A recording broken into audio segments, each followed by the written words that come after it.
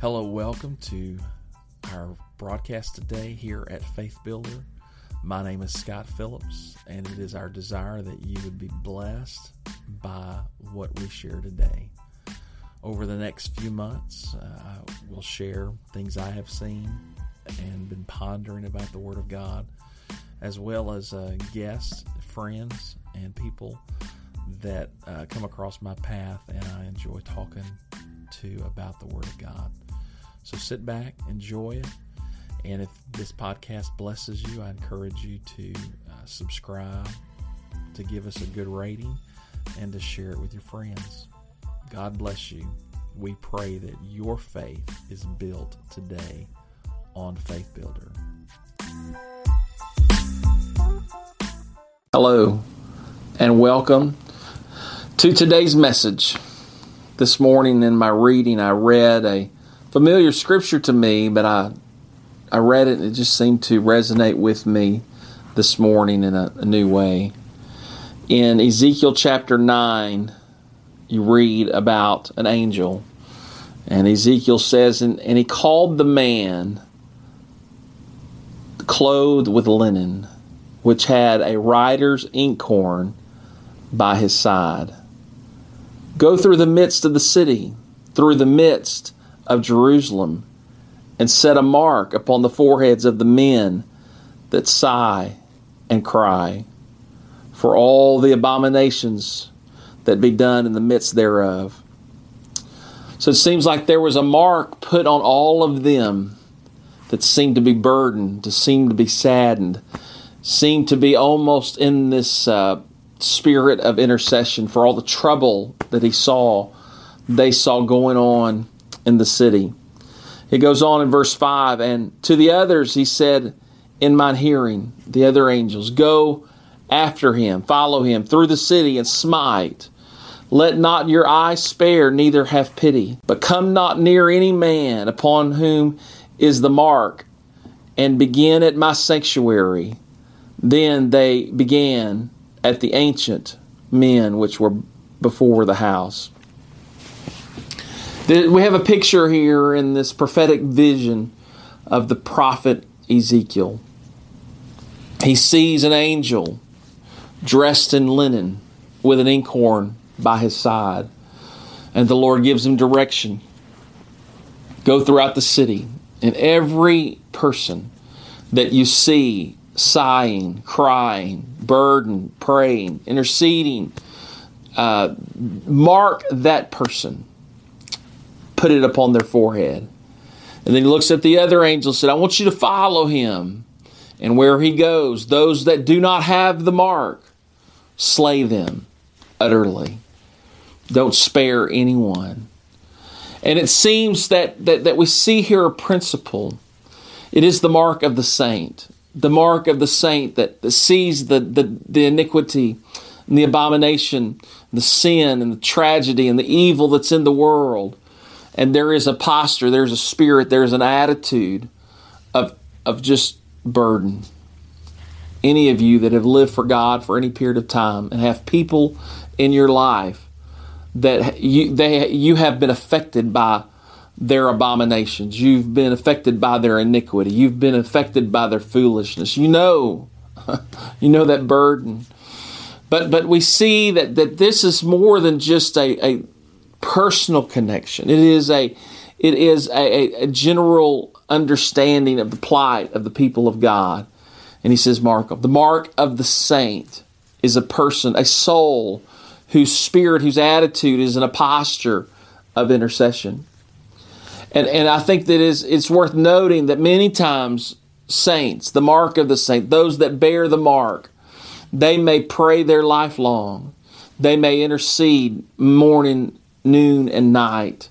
And many of the objects, the people in whom which they pray and they pour out their tears and they send forth their prayer, many are, it seems, would be unaffected. But the soul of the praying saint, that prayer saves them. That prayer preserves them. And so just being involved in the activity of spiritual burden, of spiritual concern, of spiritual being troubled by the trouble in the world, it causes us to know that one of the ways we can save ourselves is to be concerned about what's happening in the world around us. Another mark the Bible tells us about is a very familiar terminology. They've made movies, written books, and there's all kinds of articles. You just do a search for the mark of the beast, and you'll find thousands and thousands and tens of thousands of articles and people talking about the mark of the beast. But I want to bring out to you something very important, that those who did not have the mark of the saint were those who showed no concern. They were those living without a burden, those without prayerful intercession for a broken world. And the absence of the mark of the saint will, by default, that person you could say gains the mark of the beast. What is the mark of the beast? In Revelations 13 and 18 it says, "Here is wisdom. Let him that hath understanding count the number of the beast. For it is the number of a man, and his number is 666.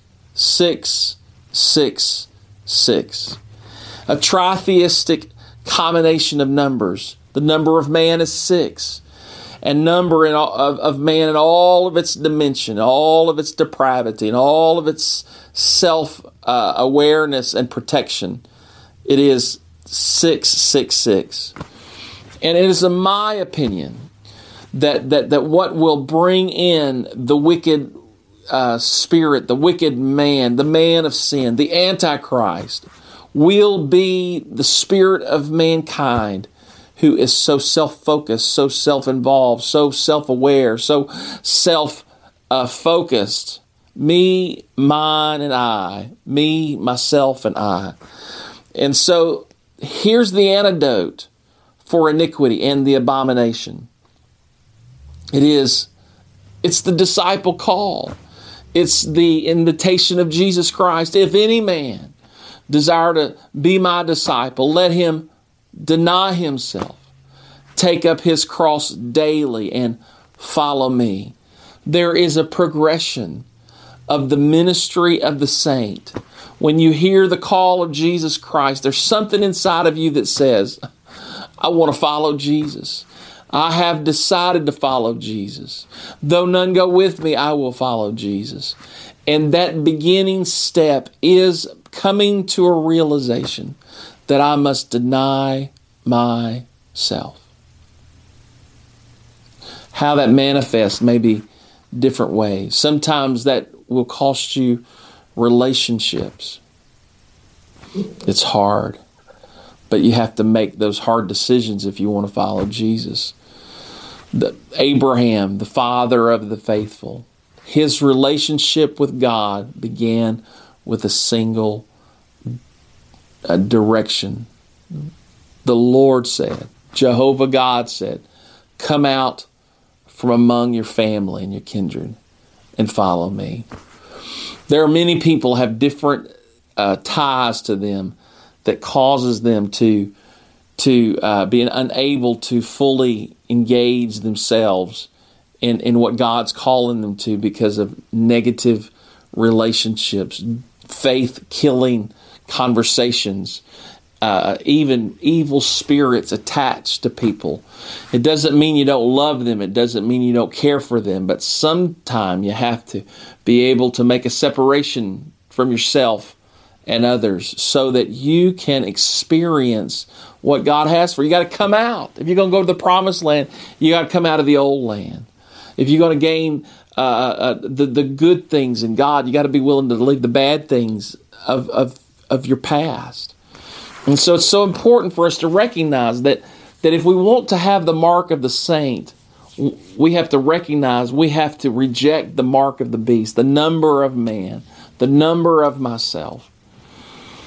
You know, I'm reminded, speaking of denying yourself, there is a series available on your iPhones, your iPads, your smartphones. It's probably on all streaming platforms. I believe it's on Facebook and YouTube as well, called The Chosen. And my family and I watched this whole series, and we concluded it last night. And in the last episode, there is a gripping interaction between Nicodemus and Jesus Christ. Probably some of the most amazing, dramatic footage I've ever seen where someone is trying to portray in images what the Scripture says. And there's the conversation between Jesus and Nicodemus in John chapter 3. But in the moments that pass, there is an exchange that it really illustrates what everyone has to deal with. The call to follow Christ means you have to be willing to let go of your previous identity, to your previous privilege, to your previous ties. It's going to cost you. It's going to cost you something. You know, recently there was a famous person who, of note, was very wise. I enjoyed listening to his logic and his wit, his intelligence, and defending faith, and making a logical case for Christianity.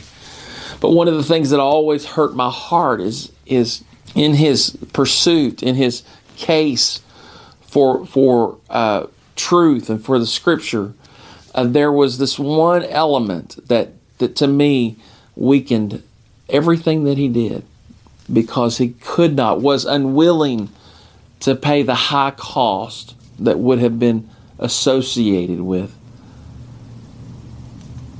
choosing truth over tradition, choosing the biblical record over historical Christianity. And in many ways, it hindered his message, and ultimately, I think it hindered those that would have followed him from experiencing a fullness, because the veil of tradition often blinds people to the bright light of what simple biblical truth holds. And so here's the option. Will you take the mark of the saint? How do you get the mark of the saint? The mark of the saint is when you will exercise a little awareness of the world around us to say, it's like it was in the days of Noah. Oh, it's like it was in the days of Sodom and Gomorrah. God judged the world, and everything that was alive in the days of Noah perished with water. You look around and say, oh, it's as it was in the days of Sodom and Gomorrah. People's appetites have become so driven by sensual, terrible, perverse things. You know, in one scripture it talks about the sin of Sodom is that they were fullness of bread. That there was the satisfaction, and in the satisfaction, that's where perversion happens. If you look at Hollywood and you look at the ultra wealthy around the world, the problem is when they have become so full of substance and so full of everything you could want, they have too much time on their hands. They have too much options, if you will, and the end of that in so many examples, is they sell their soul in pursuit of quote-unquote happiness, in the pursuit of self-awareness, in pursuit of self-fulfillment. But one of the secrets to Christianity is if you want to be happy, you don't pursue happiness. Happiness, joy is experienced when you minister to the needs of other people. Joy, fulfillment comes when you help someone else find purpose. True joy comes where you can have fulfillment is when you are involved in the engagement, in the discipleship, in the winning of a soul from the self-focused, self-centered, self-destructive cycles that people fall into. They learn them from their parents, their grandparents. They learn it from their friends and their peers. They learn it from social media and Hollywood. They learn these self-destructive lifestyles. Oh, it's painted up as joy and glory. But look at it. The end of that. Look at the most wealthy, famous, powerful people in the world. Look at Hollywood. Some of the most dysfunctional, unhappy, miserable people ever lived. And they've got yachts, they've got mansions, they've got jets, they've got money to swim in. But they're dysfunctional, sorrowful, pitiful souls. Oh, they're handsome, they're beautiful, they're gifted, they're strong, they're very good at talking, of entertaining the world. But while they endeavor and try to do things to please the world, please themselves, oftentimes the outflow of their minds, the outflow of their life is pure misery. You just do a perusal on the entertainment opportunities out there. The darkness, the witchcraft, the perversion, just the underlying belly of just wickedness, baseness, filth. It's what's flowing out of them. From the abundance of the heart, it's flowing. Hollywood is full. And the depth is almost unsearchable in how wicked people can be. And as a believer, when you lift up your eyes and you see, oh, the world is so messed up, and this wicked flow, it splashes on the children, it splashes on the young people. There's no generation that is left untainted and unmarked by this just absolute filth flowing from the culture, flowing from the social media, flowing from politics, flowing all around us. You see, even the religious world has just become so full of self-awareness, self-grandizing. The message of Christianity in many places has been polluted by something that's not just not truth, it's anti-truth. It's not Jesus, it's Antichrist. What is the message of the Antichrist? Do what pleases you. If it feels good, do it. It's all about you. Jesus wants you to have everything. When in reality, the message of Jesus Christ was one of self-denial. The message of Jesus Christ was one of forgiveness. The message of Jesus Christ was ministering. Let the greatest among you be the servant. And so there is this perversion of truth, a perversion of purpose. There's a perversion of God's ultimate purpose. No doubt there's crosses being worn around necks and steeples being put on buildings and Bibles being toted with gold gilded edges. But the message of Christianity, we must recognize that the mark of the saint is one that can never get too far away from the wicked nature of our world. And we feel that burden to bear that cross, to follow in the Spirit of Christ, and to pray. Oh God. Oh God, Lord, help my family. God, help my family to believe and to live a life that pleases God. Help my community to have a revival of repentance. Help the children in my community, the fathers in my community, the mothers in my community, the teenagers in my community, because I see them swept away in this river of darkness. I see them lives and homes and marriages being destroyed by this river, this outflow of darkness. There's not a home that cannot be saved. There's not a marriage that cannot be saved. There's not a relationship that cannot be saved. If two people will decide we're gonna get ourselves out of this rat race of a routine, this darkness. It probably starts by turning off your entertainment. That is wickedness. Unfollow feeds and streams and people that is total wickedness, and begin to just clean up your life. You can't save yourself just by what you do. We're saved by grace. But when grace begins to appear, study your Bible. What does grace do? The grace of God teaches us how to clean up our life. For the grace of God that bringeth salvation hath appeared to all men, teaching us that denying ungodliness and worldly lusts, we should live soberly, righteously, and godly in this present world. You know, probably one of the greatest privileges I have in my life. It goes directly to some decisions my parents made when they were young adults, young married people. After they finally got right with God and began to try to pursue God, the best privilege they ever gave me wasn't the color they gave me. It wasn't the cultural status they gave me. It wasn't my country of origin they gave me. The best thing my parents gave me was the privilege of righteousness. They took me to church. They prayed with me. They bought me Bibles. They put me in a position to be influenced by praying godly people, men and women who had the mark of a saint, who I know prayed for me. And that right privilege, it affected my whole life. And it streamed, that blessing, that river of life flowed into my life. And I have no doubt it was because there was some praying, righteous souls who mourned and interceded for the wickedness that had my father bound, had my mother bound, had people in my family bound. And somebody prayed.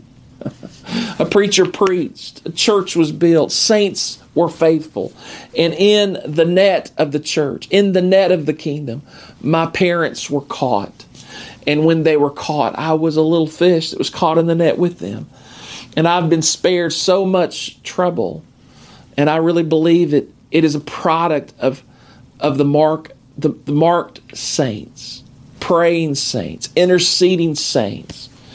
And here's the invitation. Will you be a saint? Would the angel mark you tomorrow if that angel went through the city and marked everyone that was praying and interceding for their community? I want to be marked with the mark of a saint. I believe the way, the reason, the mode, the method most people will be receiving the mark of the beast will because by default they will receive the mark of the beast because they never were marked as a saint. I don't want that to be true for me. I don't want that to be true for you. Let's pray. Father, forgive me that there have been too many days have passed without me bowing my heart and bending my soul and engaging my spiritual energy, my spiritual pursuit, my spiritual passion for praying for my lost world and praying for my lost family, praying for those that I know that are in the very grip of Satan. Forgive me for the prayers that went unprayed. I pray that you'd help me to be reacquainted in a greater way with my responsibility to bear up, to pick up the cross, to take up my cross daily and follow you, be led by you, to be motivated by you, to be inspired by you, to lead me, Lord, to be the light, the salt, the voice, the influence, the call, the word, the smile, the kindness to those who desire to be saved. They simply need to see the light and be touched by the people of God. I pray it in the name of Jesus. Let us mark us deeply with the mark of the saint, that we would be preserved from the ultimate damnation and abomination of the mark of the beast. And I pray this in Jesus' name. Amen.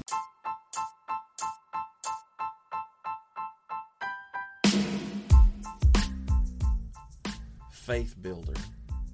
Faith is the building block upon which everything else in our life grows. Do you believe in Jesus Christ? Awesome. He is the only way, truth, and life. It is in Jesus, our faith in Jesus, where everything flows. We have an opportunity to add to our faith, build upon our most holy faith, and grow in faith. That is my goal, to grow in faith. Thank you for tuning into Faith Builder today.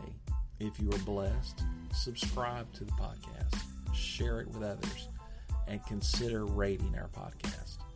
This will help us reach further than we could by ourselves.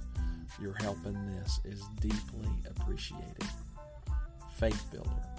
Faith comes by hearing, and hearing by the Word of God.